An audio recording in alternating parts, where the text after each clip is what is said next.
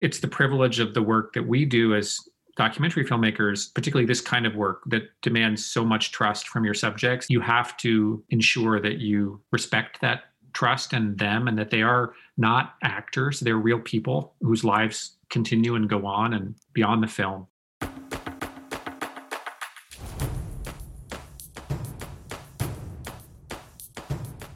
Hello, everyone, and welcome to Culturally Relevant, a podcast about film, television, art, and culture. I'm David Chen, and joining me today on the podcast is going to be filmmaker Jesse Moss, whose new film Boy State is out right now on Apple TV+. If you want to watch Boy State, which I'd strongly recommend, you should subscribe to Apple TV+ for a few dollars per month, or if you bought an Apple device anytime in the last year, you get a free year of Apple TV+. So that's how you can watch Boy State. But either way, I think you'll hopefully enjoy this conversation regardless. And also, if you want to hear more about Boy State, you can find my review of the film over on the /Filmcast, one of my other podcasts. But before we get to any of that, I do just want to call out the fact that I launched a Patreon a couple weeks ago at patreon.com/DaveChen. And I want to say it's been super heartwarming, super gratifying, super humbling to receive all the support that I've received from people who are backing me, ostensibly to support Culturally Relevant and my YouTube channel, but really just to support me as a creator. If you are one of those people who are backing me on Patreon and listening to this right now, thanks so much. It has been, honestly, the emotion I would use to describe it is a relief, because I spent so much time trying to create content that's going to catch people's attention and that's going to grow my audience. And creating Patreon has kind of changed the whole dynamic for me. I no longer feel like I need to get everyone's attention. I just need to make the patrons on my Patreon page happy with what I'm making, and that means so much. It just takes a huge kind of load off. Like, I no longer need to worry about whether the guests I'm getting are going to be the most popular or the widest reaching on the internet. Instead, I can just get guests that I think are going to be interesting and compelling. I can make videos that I think are going to be interesting and compelling. It's super liberating, and if you want to help me make more things, including this podcast, please head on over to patreon.com/DaveChen. I'm probably going to shout that Patreon link out every single episode from this point forward. So please start getting used to it. But patreon.com/DaveChen is where you can support me. All right, let's get to today's episode. My guest today is documentary filmmaker Jesse Moss. He's the director of films such as Full Battle Rattle and Speedo, a Demolition Derby story. His 2014 film, The Overnighters, was shortlisted at the Academy Awards for Best Documentary, and his newest film, Boy State, won the Grand Jury Prize at the Sundance Film Festival before it was acquired by Apple for an eye-watering $12 million this year. Boy State is streaming right now on Apple TV+, and it tells the story of Boy State, an event run by the American Legion in which teens from around the country organize fake political parties and run a mock government. Now, I talk about this a little bit on the interview, but I think what's amazing about Boy State is it makes me care about the fate of what's happening at this kind of mock government event in Texas. And that's not something I would think I would care about. But the filmmaking is so exquisite, right? It takes these relatively low stakes and makes it into what many people read into it as kind of the battle for the soul of our nation that's happening right now in this movie, Boy State. And so I love this movie. It's like one of my favorite films of the year. I laughed, I cried, I was so deeply moved by it. The characters you meet, and they're not characters, they're actual humans. The boys you meet are so diverse, and they have stories that play out in ways that one wouldn't necessarily predict. So I just can't say enough good things about this movie. And I was so grateful to Jesse for him taking some time to chat with me. We talked for a really, really long time. This is probably one of the longest interviews I've done for Culturally Relevant. And I didn't really edit it down that much. It's, there's probably a little bit shaggy, and I feel bad about that. As somebody who interviewed a documentarian who obviously has an extreme talent for editing things or knowing what's a good edit. Sorry, Jesse, if you're listening to this, but I just so enjoyed the conversation. I wanted to leave in as much of it as humanly possible because I'm just a big fan of Jesse's work, and I hope that you will enjoy his work as well, and that this podcast can be kind of a pathway for you to get into his work, his previous film work, his previous TV work. So yeah, that's what the conversation is going to be. It's going to be about his breaking in story and about the stuff he's made leading up to Boy State and how he made Boy State into a reality. So I thought it was a great conversation. I love talking with him. I do want to point out that when we start talking about Boy State, you should assume that Jesse is going to disclose what the result, the final ending of Boy State is. So if you don't want to be spoiled, just start tuning out after we get to the topic of Boy State, which happens about midway through the interview. I don't want to spoil anyone who doesn't want to be spoiled yet, but anyway, just wanted to call that out. And before we get to the interview, I also want to mention you can find more episodes of the show at culturallyrelevantshow.com.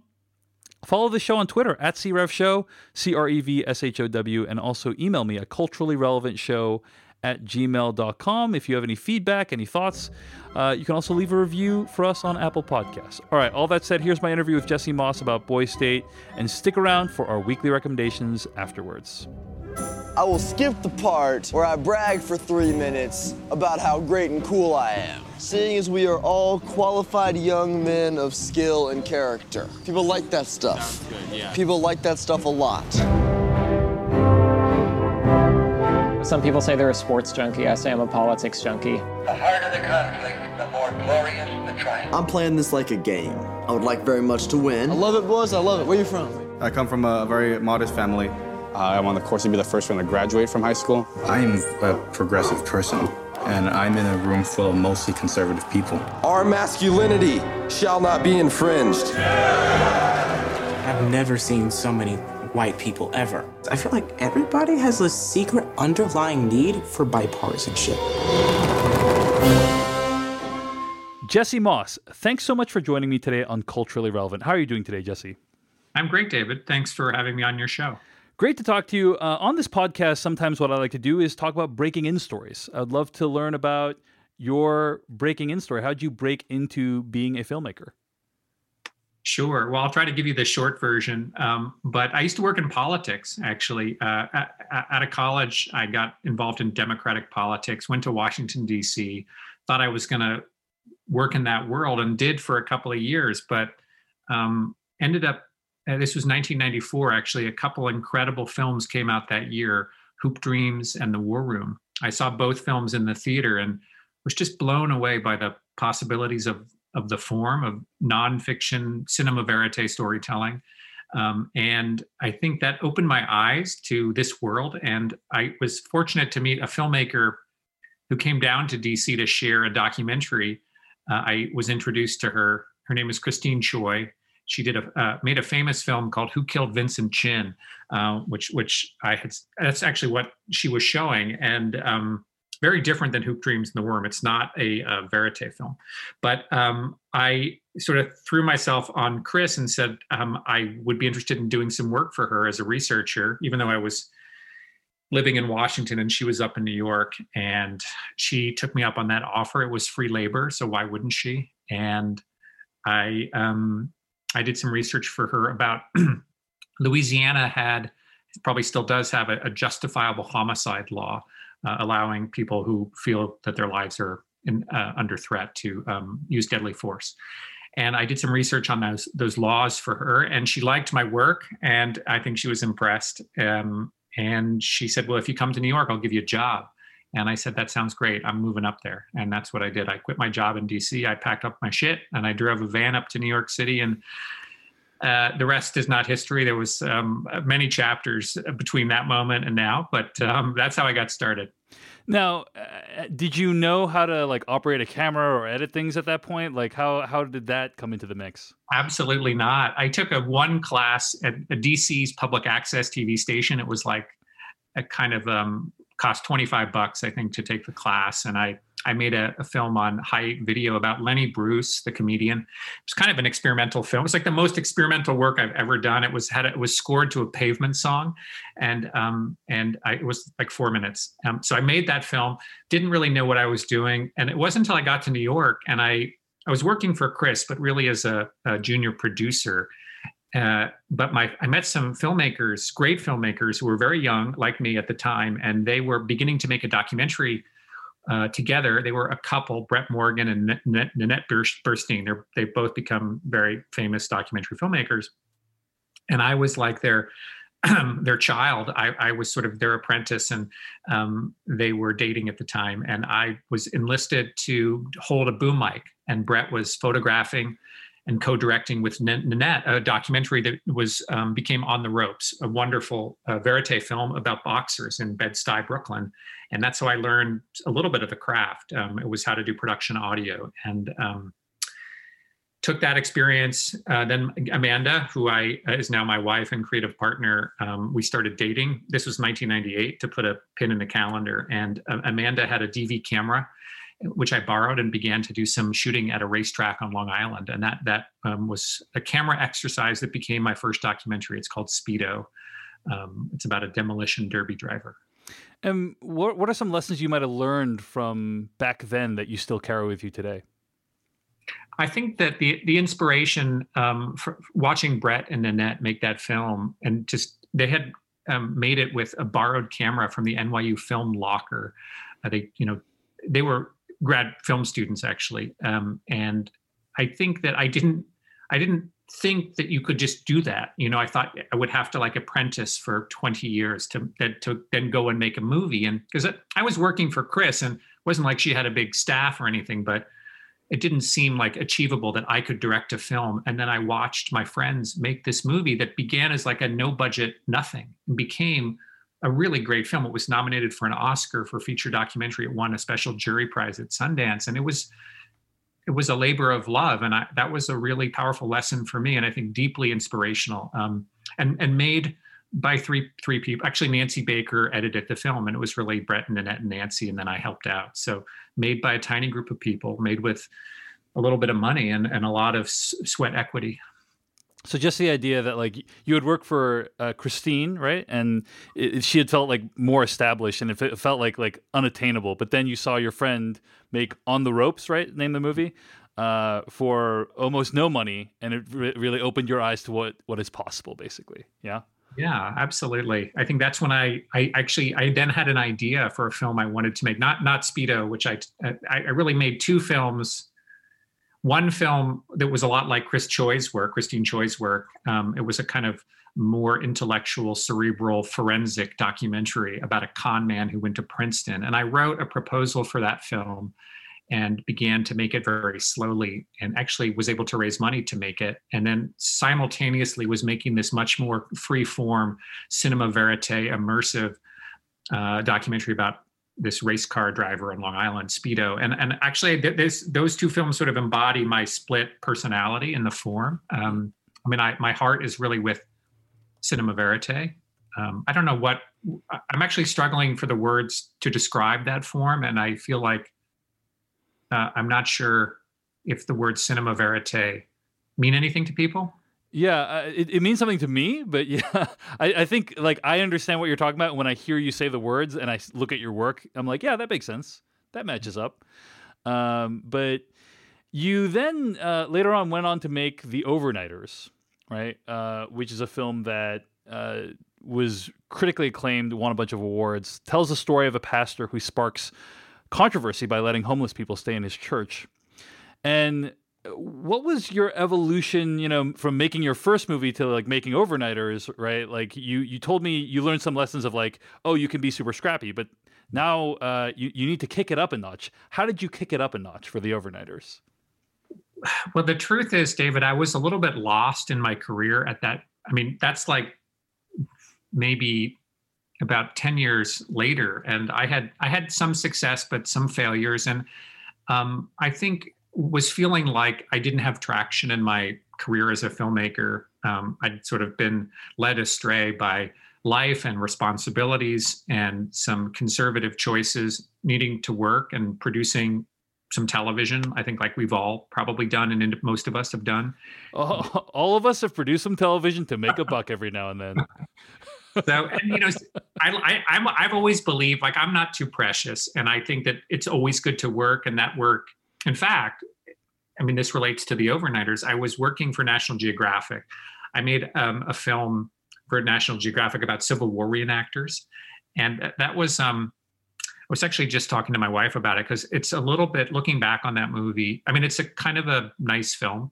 It's about reenactors who are obsessed with that world. And this was the 150th anniversary of the Civil War, and there was a lot of big reenactments happening. And I loved the idea. I pitched Nat Geo, or they wanted to do this project, and they knew that I like to make cinema verite films. So it was a good match. And I like, as you know, from Boys State, I'm attracted to stories that have an element of play acting. Sometimes I think that can be a valuable space to work in. Mm-hmm. It's true with Full Battle Rattle. It's true with Boys State, and it was true with this reenactor film. But I was working on a smaller scale, but what's problematic about that film is that, what the Civil War is about is slavery and death. And those are two things that no Civil War reenactor wants to talk about. And so it's a very playful film, but it's a bit superficial in that it's really just about being a reenactor. And it's actually not about the substance of what the conflict really means still today. Mm-hmm. So to your question, though, The Overnighter. So I did work for this film for Nat Geo. It was a 45-minute film. There's only so much you can do to it. It was I consider it like a B movie. It was like a good B movie. That's what television has been for me, is like working in B movies. And, many good directors have, kind of got their start in B movies, or, Jonathan Demme, for instance, right? Did Caged Heat, and then he went on to become like a great artist. So not to compare myself to Jonathan Demme, but my point is, like, I like to not be too precious and take work, and you make connections that are valuable in your career, and both with partners like Nat Geo and creative collaborators. So Nat Geo came back to me and they said, well, we like to reenact your film. There's an oil boom in North Dakota. Do you want to go up there and do some casting development? Maybe we'll make a reality show up there. And I don't really like that kind of television, like Deadliest Catch. It's not really my bag, but I said, sure. I knew I was tracking the oil boom, and I thought it was a very interesting story. I mean, the fact that there was, in modern 21st century America, like a Wild West frontier in Williston, North Dakota, was like a very romantic notion. And there had been some good reporting about the oil boom. It was the place in America at the time. This is like post-recession, post-crash, 2011, 12, 13, where you could go and find work if you were like a working class American and been laid off building houses. So there was like this epic migration of people to North Dakota, and Nat Geo sent me up there, and I found my way to this church and to this pastor who was sheltering men who had come up there and had no place to sleep. It had nothing to do with what Nat Geo was interested in. But I did some filming in the church, and I came back and I sent them the footage, and they were like, this is the most depressing shit we've ever seen. We want nothing to do with this. And in fact, here is the note. My executive, he's a nice guy. He said to me, he's like, this is too soulful. That's what he told me. And I was really moved by the experience. And my wife, I was like despondent that Nat Geo was like, nah, we're not going to do it. But I didn't really want to do what they wanted to do anyway. And my wife, Amanda, was like, I've never seen you talk about something like an experience like you're talking about what you saw up there with Pastor Jay and the church and the men. And like, these were big, tough grown men who were like weeping because they were so desperate. And I was like filming these incredible, this was like day 2 of production up there and casting. And I was filming these amazing moments. And Jay's warmth, his love, his openness to them was really striking to me. I'm not a guy who ever willfully set foot in a church. I wasn't raised in the church. I'm not Christian. It was really the last place I ever expected to be, but I was like, there's something special happening here. And so Amanda said, go back up there. We'll find a way to pay for it. Just keep shooting.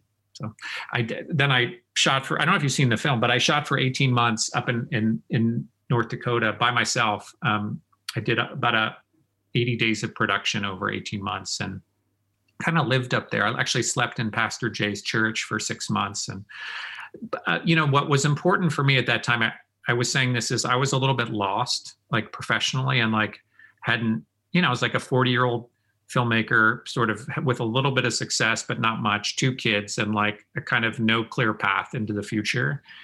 And I think, this work, this, call it art, call it what it is, like, I think it demands like risk, and for me, at least, like the greatest reward in the work has been the work with the biggest risk, financially, personally, creatively. And Speaking of risk, like how did you fund your stay up there? Like you said your wife was like, we'll figure out a way to pay for it. Like, had you saved up? Did you like max out your credit cards? Like, how did that work? Well, I went broke. I actually took a photograph of my bank account balance at some point during production. I had $8, which is funny now because, as you know, Apple bought Boy State $12 million, and which, I mean, anyway, but it's. And you saw all of that money, right? 100% of it. Right, you know how the film business works. No, yeah. But I mean, it's needless to say, a position I'd never thought I'd find myself in. But having $8 was a rough moment. We financed the film. We were doing other work. I think at the time I did some. I actually produced an episode of the Nat Geo show Doomsday Preppers. That was a low moment, but I was doing it to make money and to finance the Overnighters. And the Overnighters was like a Hail Mary. And I was following the story. I didn't know where it would go. I shot, there was like amazing moments that I shot. I didn't know what the film would be, but I knew that what was happening with Jay and his family and the church was just wild. And just kept going and going. And my editor, Jeff Gilbert, who cut Boy State, who I've known for 20 years, I had actually sent him a drive for another project. He was cutting a short film for me, and it happened to have a folder full of Overnighters footage on it. And he just like did what you're not supposed to do as an editor. I think he like looked into the other folder, and he said to me, he's like, "What is this?" He's like, "I want to work on this. Whatever this is, I don't know what it is, but I want to work on it." And I think he saw what I saw, and so Jeff came on to help me, and we edited the film, and we got in. I'd never gotten into Sundance as a director. I was 44. And Sundance accepted the film. I was able to raise the money to finish it. And that was like, kind of put me back, sort of calibrated my professional career as a filmmaker. Yeah, because at that point you basically had been legitimized by a variety of organizations, right? So yeah, you from that point forward, you're saying like Overnighters was the turning point when you're like finally a filmmaker, pretty much. I think, I'd felt like a filmmaker and like an artist before that, but in a much smaller way. And I think, part of what has happened to is the industry has changed in a good way. And I happened to get in early in that good moment and kind of find my direction personally and my craft. And I made another Full Battle Rattle, we mentioned briefly. I made that with the co-director, Tony Gerber. And that movie, it sold. It went to the Berlinale and South by, and it had some success, but it wasn't a breakout movie. And I think as a director, you need a breakout. And the Overnighters broke out, like not commercially, but critically. Like critics really responded to the movie, and people who saw the movie were deeply moved. Not that many people saw it, but the people who did see it remember it. I think it really shook them. Before we move on, I do just want to like touch base on this remark you made about like TV being B movies. I think a lot of people believe now that TV is a superior art form to movies, right? And I'm curious, like, has your thinking on TV versus movies evolved? Because I feel like the most exciting storytelling happening right now is TV, and obviously it's the only storytelling going on right now because we're living in a pandemic. But like even before that, if you wanted to see like rich, diverse characters with like 10-hour-long season arcs, like that's TV is where you'd go to see that stuff. No question, TV drama has eaten independent dramatic fiction film, but I think that was less true in documentary. Has become true that the canvas of the limited series, or to a lesser extent the recurring series, but let's call it the limited series on streaming platforms, has really allowed new possibilities in the form. I think that prior to sort of Netflix's arrival, television nonfiction was, there were like the Deadliest Catches, and then there was like Nat Geo Explorer and PBS and HBO. HBO was like, and HBO and PBS were really the kind of spaces where you could do more independent and artistic work. But if you were, I produced like some crime shows for True TV. This was like a low moment of my professional career, but I had fun making them. Those were more like B movies.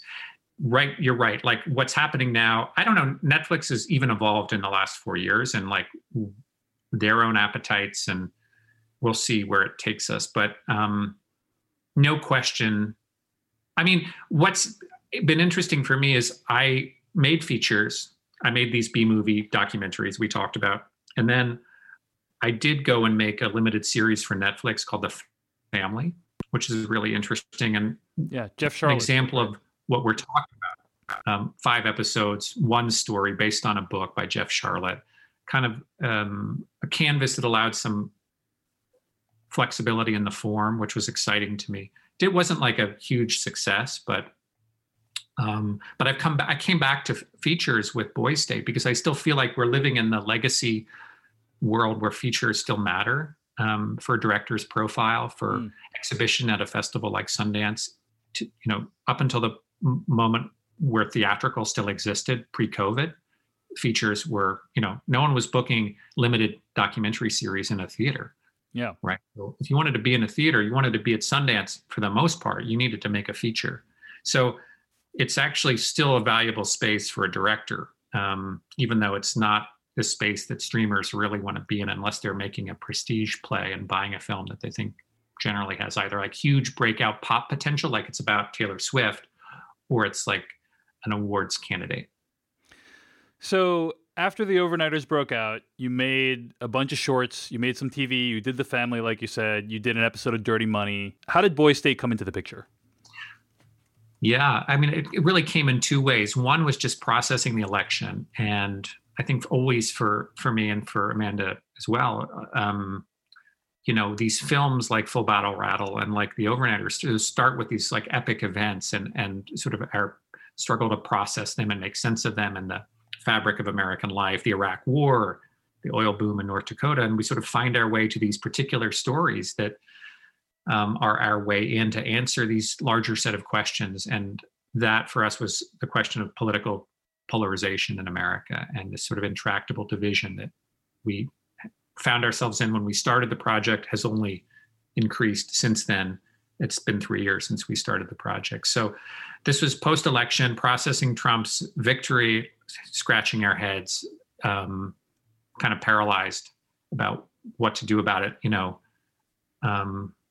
never wanting to chase stories that everybody else is chasing. Then that was the first part. Second part is reading in the Washington Post. I was just reading the paper, and I had subscribed to the Post. I thought, I should subscribe to not just the Times. I'll subscribe to the Post, and read that the Texas Boys State program had voted to secede from the Union in 2017, and that story is what sparked the film. I knew about the program only because I knew Bill Clinton had gone through it, but I didn't even know that it was still around. I thought maybe it was like a relic of the 20th century. But reading about the Texas Boys, it was a reminder that the program was very much here, very much reflecting the mood of the country and the decision the boys made to secede, which is like a joke. But I felt like in the joke was something quite telling, clearly. The boys were acting out, and they were acting out the political divisions of our country. And I felt like in that idea, to me, was the kernel of the movie. And as we've talked about, like the space that I'm interested in often is this, it's like a theatrical space. They're basically putting on a giant play. And I mean, there's nothing worse than a filmed play, by the way, as a movie. But I guess you're not a Hamilton fan, huh? I loved I saw it, and it sounds like a snob. I mean, I saw it in the theater and I loved it. I think it's an amazing piece of theater. I'll come around to watching it, and I'm sure I'll be deeply moved by it. But I like live theater. I love live theater. Yeah. I feel like often like tape theater falls in some kind of like uncanny valley for me of storytelling. And so there's nothing worse than a filmed play, you were saying. So why did you then decide to charge into this situation? Well, I think the scale of the simulation was so large and potentially so illuminating as a kind of weather vane, sort of pointing in a direction that country might be heading. Because I thought, if they voted to secede in 2017, what would happen the following year? Now it's a different crop of boys, so they're going to be starting from scratch. But like, I really wondered, and I think we wrote this in our original treatment, like, were they going to have civil war, or were they going to reconcile? And would this be a kind of crystal ball into our future? And Texas is super interesting. I spent some time in Texas during the 2016 election, actually filming voter suppression. And Texas, it's a purple state. It's not red. It's not blue. It's really like a kind of fault line in American politics. And it's also exaggerated and oversized and outrageous. And that's interesting too. So I think Texas as a geographic canvas, Boys State as this large scale social experiment, teenage boys, that intrigued me. I don't think Amanda and I fully reckoned with how much of a window we would have into boyhood with the film. I mean, it seems like self-evident, but I think we were so focused on the politics of the event that we didn't think so much that the film would offer as much in its study of masculinity and sort of competing notions of what it means to be a man, both personally and politically. Here's what I love about your film, which you already are aware is like one of my favorite films of the year. I think it's really well done. If you made a list of topics I would give a crap about, the American Legion inviting all these like 1,000 boys to like play act government for a few days would not be in my top 500 of topics that I'd care to watch a documentary about. And what's so great about the film is it takes this yearly event that takes place in like locations all around the country, and it makes the stakes into something that feel really high. But my question for you is, how did you convince people to finance this movie? Because it doesn't feel like this is something that would have a lot of built-in audience. Well, I think it's a hazard to try to anticipate what kind of audience a film will have. I mean, I think you have to really operate from a pure personal place, and hopefully the audience will follow. Like, I can only trust my own judgment, right? I cannot tell you, first of all, what the audience will be interested in and what they would be interested in 3 years from the time I start the film, particularly a political film, right? Because what the world was like then is not what the world is like now. So I think if I was, say, a younger filmmaker, I might have doubted myself more and not proceeded with I would have been like, that's absurd and funny, and maybe somebody should make that film, but it's not going to be me.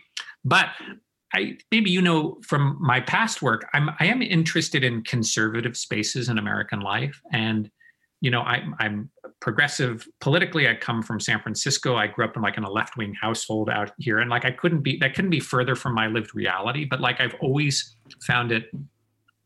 I found myself drawn to explore, whether it was working in this army simulation or going to North Dakota with these working class Americans and Pastor Jay, whose, politics are far from mine. To me, that's the space I want to explore. And I think the privilege for me of being a documentary filmmaker is I can go there. I mean, I'm a white man, it helps, right? And the camera is often a ticket in. And this has been true for 20 years, that I've been working in those spaces, and going further back into college, exploring the right wing in particularly I got interested in the Red Scare in Hollywood. And so the Legion is a little bit, I didn't know what to make of the Legion.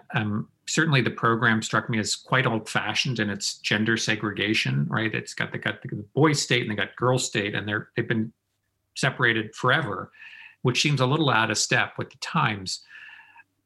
What we quickly discovered, though, and I'll get to your question about financing, is when we started doing the initial development, we reached out to the guys who run the program, and they're actually really cool guys. And they're not at all like a type. Like, they're all over the map politically. They're all guys who went through the program, I think, as young men, and they just stayed loyal to it. And they do this work for free.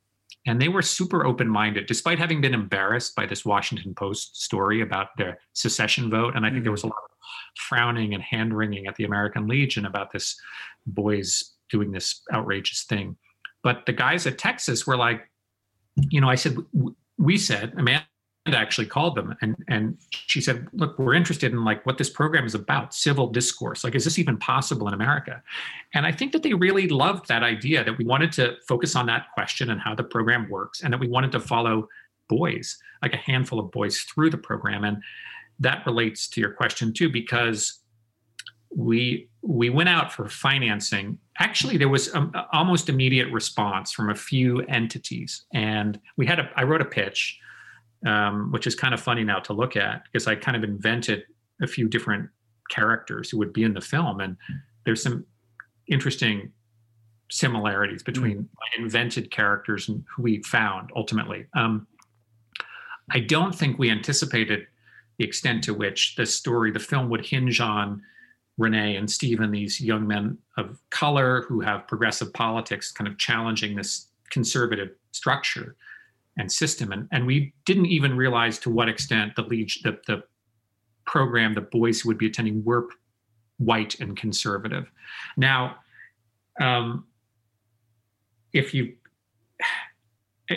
think of it as a bit like the US Senate in its representation, Boys State. You know, it draws heavily from rural communities. It's not representative of Texas. It's representative of like an older Texas. And the guys who let us in, who run the program, I think we're trying, and our access is, I think, testament to this. We're trying to kind of open it up and to work hard to bring in new voices and to kind of air out the mustiness. And you see it in the program. It's kind of old fashioned, and it's like patriotism, and it's marching, and you see its connection to the Legion, which is a military veterans organization. It felt like something out of the 1950s that Wes Anderson might have conjured up, like kind of Moonrise Kingdom, right? This sort of old-fashionedness, and yet it clearly we could see had a foot in the 21st century. And as we began to meet some of the boys who had been selected, we could see that it had a foot in both the 50s and now, and that is, I think, where our country is and what we felt about the program. And so we went out and we hadn't cast the film, but we had the idea, we had the treatment, and immediately people, I think, connected with it. I mean, I think people are, commercially speaking, there's something appealing about young people. They're sort of half formed, and that's always interesting. And my film prior to this was about an old white pastor, and that's a tough. He's not that old. He was 50, but just that on just kind of a purely commercial level, that's a tough lift. And I think there was something kind of, the energy of Boys State was appealing. The political relevance was obvious. I think not the potential, but the potency of that vote to secede. People could recognize that. And I think, so Davis Guggenheim, he's a documentary filmmaker. Of course, he won an Oscar for An Inconvenient Truth. And he's very political.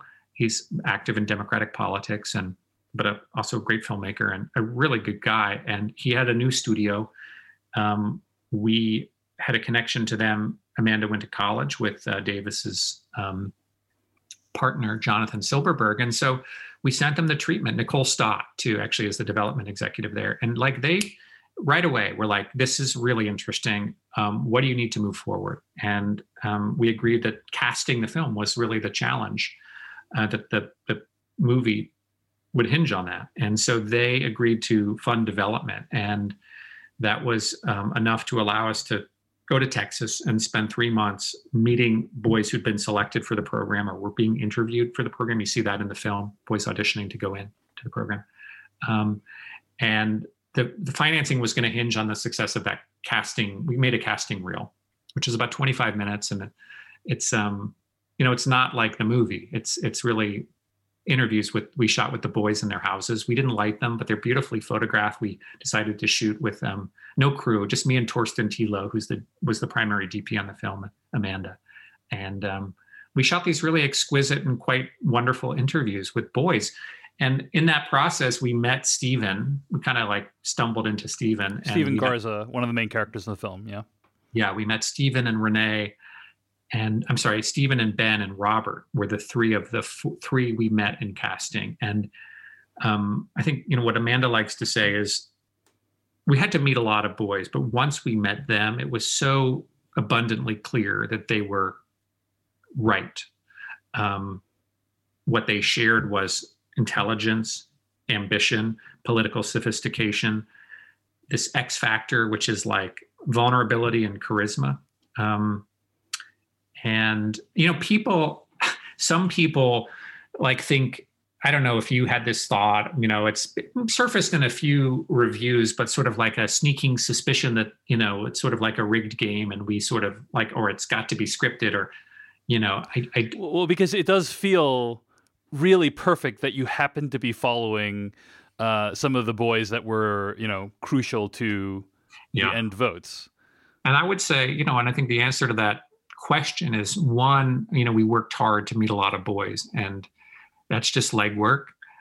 And two, and we have good instincts though. I mean, I think I wouldn't be here if I didn't, I think, have good instincts about who's a compelling screen character. I mean, I've made many films at this point in my life, and I just trust myself. Again, I'm not looking for who you think, David, is a good screen character. I'm looking for who and I like to look through, I shoot, I like to look through the camera and think about my relationship to this person through the camera, because that's ultimately what matters, right? And so Torsten shot and I shot to B camera, and we looked, and there's nothing on really, I mean, Steven is the most surprising of the bunch, because he's unassuming and quiet. He definitely had the things I talked about, but just, I don't think other, 999 other documentary filmmakers would not pick Steven. That doesn't mean they wouldn't have made a great film about Boys State. They just would have picked somebody else. And I picked Steven, and I had no idea that he could give a speech. No, and this is a subject for maybe a second conversation, honestly, but like the camera doesn't make Steven suddenly be able to give a good speech. Like that's in him, right? Yeah. And I mean, the question of like, so let me just, we found these exceptional young men, then we got lucky because we didn't know that they would succeed at the event. We didn't know that their paths would cross, that a story would kind of unfold in front of us involving these three that we met, plus Renee, who we cast on the spot once Boys State started, and we saw him give that speech. That's luck. Now, if you'd never seen any of my other work, particularly you'd never seen The Overnighters, which to my mind has like, I mean, there's shit that made my jaw hit the floor. I mean, there's amazing moments in that movie, and that's a totally unscripted story. Like, I've done it before, right? And I sort of am offended that people somehow think like, there's some kind of engineering. How dare they think? I mean, to be fair, and I actually had a debate on the Slash Filmcast recently with my colleague about like, a lot of people I think don't know the difference between reality television versus documentaries, right? Yeah. And like there is a lot of, and I would argue that there's a lot of blurring the lines that's happening right now with regards to those two things. Absolutely, and I recognize that's the space that I'm in, and what happened, of course, is that that certain kind of developments that were pioneered in documentary storytelling were sort of co-opted into commercial television, and now it's become we reckon with them when we make work. So when I shoot an interview with Ben, and as we did during Boys State, it's like some people whose reference point is certain kind of commercial reality television, that's what they see. Like, I don't see that because I went into documentary 25 years ago and that form didn't exist. Yeah. To me, it's an interview, but you're right. Like the understanding that the audience has about that form is it's highly produced, highly scripted, highly manipulated, which it is. And that doesn't bother me. Like first of all, I have great faith in the audience to kind of divine what they need to, and what's on screen. And like, I also would never say that the camera has the camera's relationship and my relationship to my subjects it's everything in documentary. It's in every frame and every choice. And you certainly can't separate out the cameras, I can't parse what effect the camera had on behavior. It's a question that Stephen answers very well, actually, when people say, well, did the camera's attention have an effect on the outcome of your campaign? I think, what Stephen says is that, well, for one, he realized that everything he did would be memorialized. And that was kind of like a moment of I think it made him take it more seriously in a way. But he still struggled to get his signatures. It didn't help him. Our cameras were on Rob, and Rob didn't win the runoff. Spoiler, Stephen does. So it right, which by the way is not what I would have predicted. Me either. And he won by a tremendous margin in that campaign. And then the candidate who we did follow, Eddie, wins ultimately, right? So now, but I also think that it's a bit like, national sort of adult state politics, where, in a presidential campaign, like the media's attention on a candidate can be validating. It's everything, isn't it? I mean, legitimizes, validates, kind of curates. The media makes those choices. So we made choices. Certainly, we followed these young men and not those young men. I mean, but we weren't kind of pulling strings in the background, right? Yeah. So I think that's just fate and fortune and good casting. One of the most impressive things about the film is how immersive it is. Like it feels like you, the filmmaker, are inches away from these people as they're giving speeches in front of 1,000 people, or doing these other things. And I just wanted to ask you, on a very basic level, how did you film it? Like, what was the crew? Was it just you with a shotgun mic attached to like a Canon C100, or what did you do to actually capture the footage? And I think on the podcast, the Slash Film podcast, I think you guys were talking about the intimacy of the film, which I appreciated hearing you discuss. And you talked about the distance being in feet, but the distance actually was inches. And in fact, the camera was as close as that microphone is to your face. We made the decision. Everybody involved in this creatively, and there were 7 cinematographers. We're all we're all practitioners of the verite form, and that's what we love to do. And so that's handheld. I've shot scenes on a tripod, and they can be powerful too. But the agility of being handheld on the Canon C300 Mark II, shooting it with a 35 millimeter prime lens, which is a departure from past work where I would rely on a zoom lens because I wanted the flexibility of being able to push in from a distance and not actually physically move. But when you commit to the prime, I don't know if you do photography. Yes, I do. But yeah, and so we committed to the prime, and we actually committed to a standardized f-stop across all of the camera operators. We shot the movie at an f2. The whole movie shot at f2. Wow. And which is actually really hard. I'm not very good at it, it turns out, pulling focus at f2 when you and the subject are both moving. Like, that's fucking hard. And you didn't use the dual pixel autofocus on that C300? Yeah, I don't believe it. I have never used autofocus, and I just don't believe it's as effective as racking with my hand. Yeah. But I don't. We had Torsten and Wolfgang and Claudia Raschke and Martina Radwan and Daniel Carter, and they shoot every day, all the time, and they're masters of the craft, and they're poets, and they can rack at f2. I cannot, and so you'll see that in the film. But what that f2 did was allow us to create some really separation, right? As the depth of field drops off, and we were shooting in institutional rooms, which we knew would be the challenge to make those spaces not pretty, but kind of cinematic, right? And I love the subjectivity of the close camera. And for example, when Stephen is giving his first rousing speech and Daniel Carter is shooting it, and he is as close as that windscreen is to your face.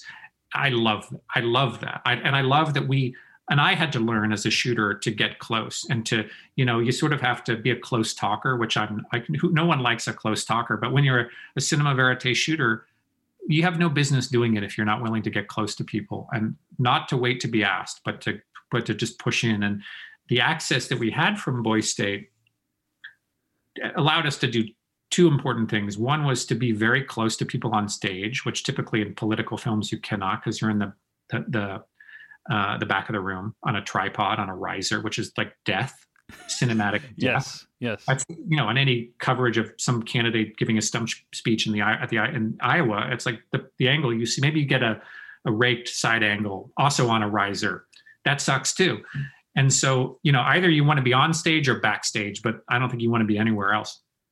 So we could do that. And the other thing we could do, which is really important, is almost all political documentaries, sort of by condition of access, are shot from one candidate's point of view. You're embedded with Cory Booker, or you're embedded with, Kamala Harris, But you're almost never shooting on both sides of the conflict, of the campaign, of the race, right? And there's one actually. It's not a campaign film, but one of the great political films, documentary films, is Crisis, the Robert Drew film, which is about the integration of the University of Alabama. And I was rewatching the film recently and just reminded, because what's extraordinary about it is they're shooting with the Kennedys, JFK's president, Bobby Kennedy's attorney general. They're shooting with the Kennedys in the Oval Office, and they're shooting with George Wallace in Alabama. And it's like D.A. Pennebaker is actually shooting in Alabama with Wallace, I believe. It's amazing because it's this climactic confrontation. Wallace is refusing to allow these students who've been admitted to actually go to the University of Alabama. And there's this confrontation in the doorway. And you're on both sides. And it's amazing. And so the opportunity of Boise State was we knew we could shoot with both parties and potentially both campaigns in this contest for governor. And look, it's fake. It's a mock election. It's Boise State. Who cares? But it's like, I think as a way to tell the story, and that, everything else that this film is about, it was a kind of a gift of vantage points. What was something you discovered in the edit room that kind of surprised you about the footage that you captured? Because often a movie like this is made in the edit room, right? Yeah. So this was absolutely 6 days to shoot the film. Well, 3 months to cast, but 6 days of principal photography, and then over a year to edit the film, which seems like was a lot of time. Seems like more time than we should have needed, because we knew the characters, we knew the story, we knew the plot, right? We knew what happened, we knew who won, who lost. But I think that's right, to kind of to puzzle out the rhythm of the movie, to the character development. I find the first 15 minutes of a film often the most challenging, and just like setting up the world you're about to bring the audience into. What are the rules of this world? How does it work? What is the tone of the film? What's the language of the movie that we want the audience to kind of quickly understand? We wanted the audience to know they could laugh watching this film. That was important. It was going to be a serious film, and we have like there's a serious George Washington quote, and then a kind of serious, provocative classroom scene that opens the movie where they're talking about Orwell and Huxley. There were, I would say, the things that get worked out very late in the edit to me are often, this was true in The Overnighters too, is like the potency of the interview material we shot with the boys, Robert's confession, his lying, which is, such a surprise. The kind of vulnerabilities that we, Ben talking about dirty tricks. Some of that, we didn't shoot that much of that in production. I mean, nothing was shot after the event wrapped, but in terms of like actual recorded time, the interviews were, they were very brief. The boys were so busy that it was just to get them to sit down and have a few minutes of quiet time was hard, but the potency of that was high. And so, but I think as the film progresses in the edit and the sort of deeper thematic meaning comes into focus, you go find yourself going back and back again and back again to those interviews, and like the phrase that Renee said here actually belongs here. And some of that's just iteration and experimentation, but some of it is just, you don't arrive, you have to give yourself license to spend that much time in the writing process of the edit. And for us, for Amanda and Jeff and me, having done this on the Overnighters together before, I think we have a good working relationship, and we understand that the process will take that long and will require, 99 versions to get to the right one. And so I don't, there wasn't like the Overnighters had sort of like a bigger aha structurally. It has like it opens with the ending confession from Jay. It's sort of a provocative and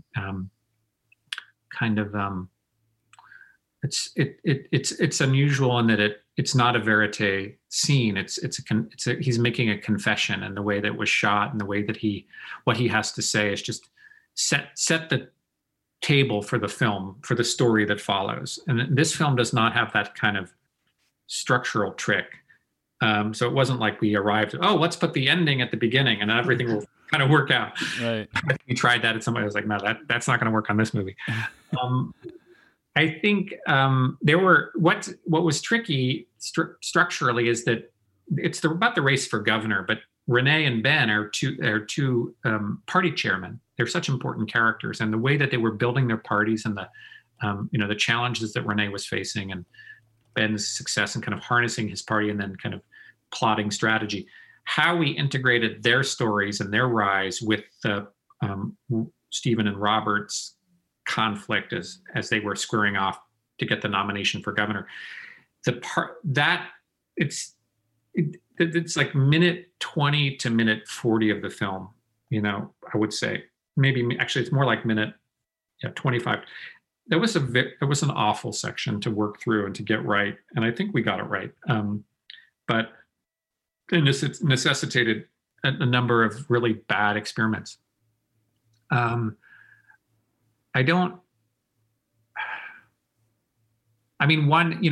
were some lines, some things that were said in the film, particularly like Ben's invocation of Trump, Trump's name is only mentioned once in the film at the end by Ben. And I don't want to give away the context of that, but there was a big debate in the edit room about to what extent we acknowledge that. Do we even bring this person's name into the conversation? Like, to me, the power of the movie is that you never have to say his name, right? Everybody brings that into the experience. It's a little bit like, for me, Man on Wire. The destruction of the World Trade Center is never acknowledged in the film. It doesn't need to be, right? We don't need to acknowledge the destruction of our body politic. And it's the shadow we all bring. And even then it's extremely fraught. So I think that engendered quite a bit of debate, whether or not Ben should say that. Of course, there were some couple of good moments with Renee that we couldn't fit in the film. One funny scene in particular, he worked with the rules committee of his party to write the rules of impeachment in such a way that he could protect himself because he knew that he was vulnerable. That was and we were thinking about using that scene at the very time that the House was holding their impeachment hearings. We're like, of course we've got to use this scene. But then we got past that and we're like, no, we don't need the scene. So you heard our review of this movie on the Slash Filmcast, and I think there is a real temptation when people are watching this movie to get really emotionally invested in it and be like, F this person, that person's a sociopath, and so on. And really, it's just kids kind of play acting this game, right? And it's like, I think that you shouldn't necessarily generalize to their entire person how they acted during this 1 week, but not everyone might feel that way. Did that ever occur to you as a danger as you're making this movie, that like you're kind of you're immortalizing the actions of these 17-year-old boys in ways that might not be super flattering to some of them? Absolutely. First of all, I appreciated the nuance of the discussion that you had, and that I, as you guys talked about this question, and first of all, to recognize that they're boys, they're boys becoming men. And if we were all judged on our behavior and actions and statements at 17, God help us, right? And I think that it's the privilege of the work that we do as documentary filmmakers, particularly this kind of work that demands so much trust from your subjects, that you have to ensure that you respect that trust in them, and that they are not actors. They're real people whose lives continue and go on and beyond the film.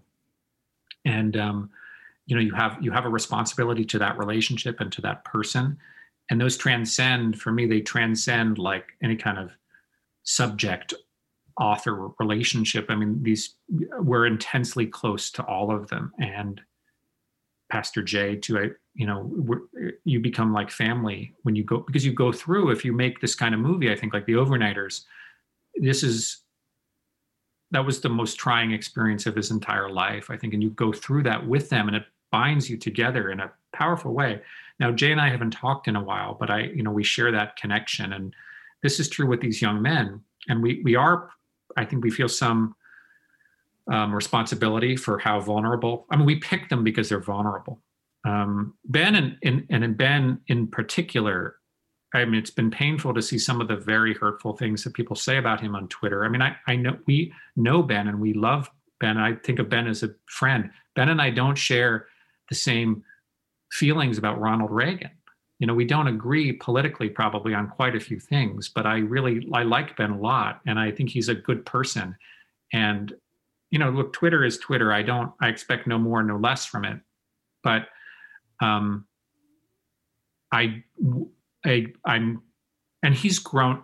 He's a little bit older now. Now, what's been really powerful, and I don't think many people realize who haven't participated in a Q&A with the boys around the film, which we've had a few of in the last couple of months, is that Ben has really come to reflect on the corrosiveness of his actions in a way that I wasn't honestly sure he would or was capable of, and has disavowed his tactics. I think he recognizes now that he's grown up and is living in a country in which that kind of corrosive action has further poisoned our body politic, that he sees how he embodied that. And his win at all cost strategy, he really disavows. And I think it's very powerful. And I really want Ben to speak for himself about that. And Renee today had an op-ed in the New York Times. I don't know if you Renee had an op-ed, and he basically described how the experience had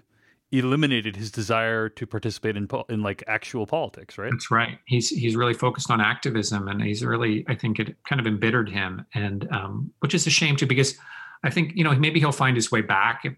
Renee will find his path, and I love the honesty and the reckoning of that essay. I hope Ben gets an opportunity to share where he's at now too, because he has grown up, and I think, maybe in ways people don't seem to be willing to. I don't know. I don't know how people would feel about that. It's convenient. I mean, Ben himself, we sent the rough cut to Ben, and it was fascinating because we wanted his feedback. I mean, of course, we retain editorial control of the movie, but I've always shared cuts with subjects, and I want to know what they think about the movie and have a conversation. And Ben sent us 2 pages of notes, very detailed notes. They were very good notes, actually. And but he realized suddenly, I think, that he was not the protagonist, that he was the antagonist, the villain of the film. Yeah, and I think he might have put it that bluntly, and I think that was a shock to him because again, how he talks about this is quite moving, but he didn't. He saw his own experience. That's all he saw and experienced. And in fact, there's a lot that we filmed that we didn't put in the movie of him corralling his party and sort of not the dirty tricks, but like the good work of leadership. And he was a very effective political party leader. So, Ben and Renee and Stephen all came to Sundance, and despite their differences, we're all talking to each other. I think there's healing still. I think Renee was hurt by that experience. I don't know how,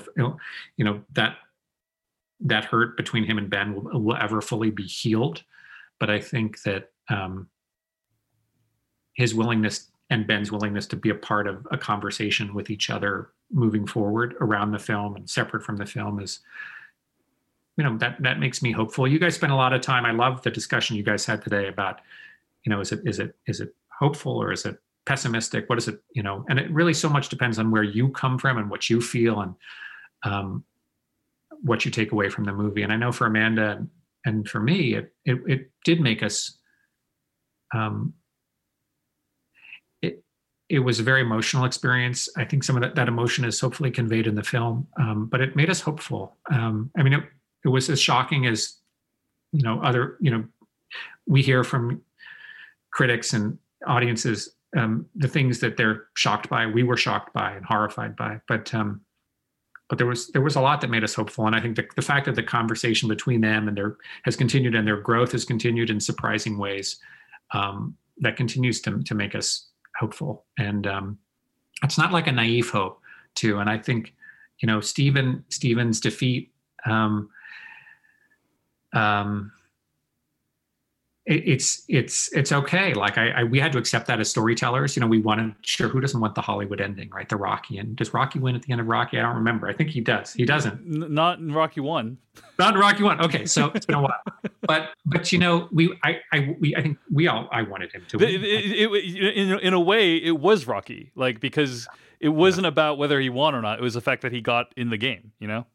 Yeah, it's made. I mean, Stephen is stronger, and he himself says in the film, you become strong by defying defeat. He quotes Napoleon. Thank you. Who quotes Napoleon, first of all? Amazing, right? But I love that. And I think that lesson is a powerful one. And I think his life, he's defied defeat through his life and will continue to, hopefully into political leadership. And then that's the story of any, of a political movement of change. I mean, it doesn't come easily. And I think we'd all like a little bit of wish fulfillment. And I get that, it's not the happy ending that some of us crave, but I love the ending I love how the film ends. I think it's honest, but hopeful. All right. I think that's a great place to wrap it up. Jesse Moss is a director of films such as Full Battle Rattle and Speedo, a Demolition Derby love story. His 2014 film, The Overnighters, was shortlisted at the Academy Awards for Best Documentary, and his newest film, Boys State, won the Grand Jury Prize at the Sundance Film Festival. It is streaming right now on Apple TV+. Jesse Moss, thanks for joining us today on Culturally Relevant. Thanks, David. Great to talk to you.